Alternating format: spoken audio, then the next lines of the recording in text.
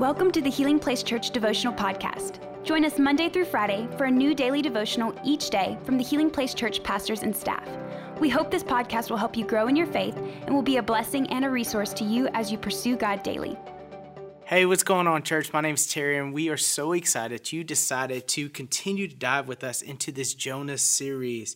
And if you got your Bibles today, I want you to open up with me to Matthew chapter 12, and we're going to read verses 38 through 40. And today, church, what we're going to do is we're going to look at how Jesus and Jonah are connected. And as we pick up this story, Jesus, he's been walking around, he's been teaching and preaching and healing those that were sick. And the religious leaders of his day, they come and they demand a sign from him. And verse 38, it says this in Matthew 12, "One day some teachers of religious law and Pharisees came to Jesus and said, 'Teacher, we want you to show us a miraculous sign to prove your authority.'" Now, church, you've got to understand the Pharisees, the religious leaders, they had already seen Jesus perform miracles and exorcisms. In fact, they had just witnessed him healing this mute deaf man that was possessed. But they still insisted on some kind of ultimate sign from him. In other words, the religious leaders are saying, "Convince us that you are the Messiah." Now, church, I don't know about you, but I read this and it brings me back to moments when I was immature in my faith. And I would ask God the same type of questions. I mean, maybe I'm the only one, but have you ever had a moment where you prayed something like this? "God, if you are real, make blank happen. Make this happen." Like, God, if you are real and you really love me, convince him or her to come back. God, if you are real and you really love me, give me this job or bless me with this house. God, if you are real and you really love me, heal their sickness and cure their disease. See, I know I'm not the only one that has prayed things like that. So you see, I can't judge the Pharisees because I've prayed those type of prayers.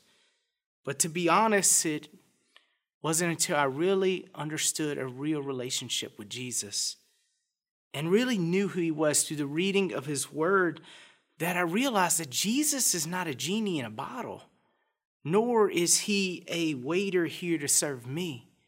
You see, it took time to learn that ultimately it's about his plan because his plan triumphs everything because his plan has the best for us in his mind.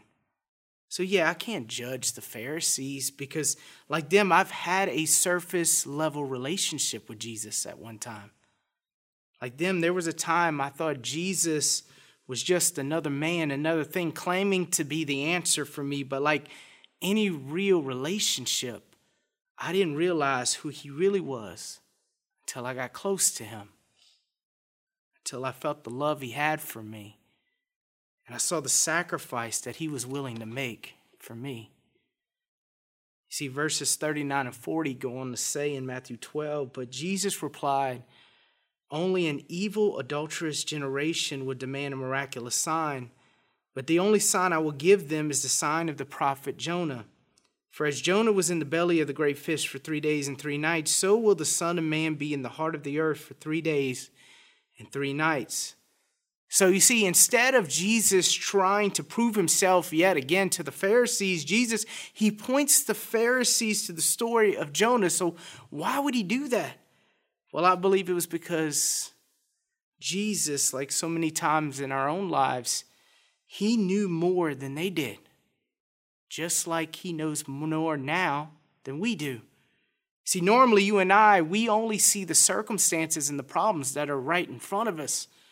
But God, he sees the big picture. While we may have an earthly perspective, he has a heavenly perspective. And Jesus that day, he knew that Jonah spent 3 days and 3 nights in the belly of the great fish. And in the same way, he was about to spend 3 days in the grave.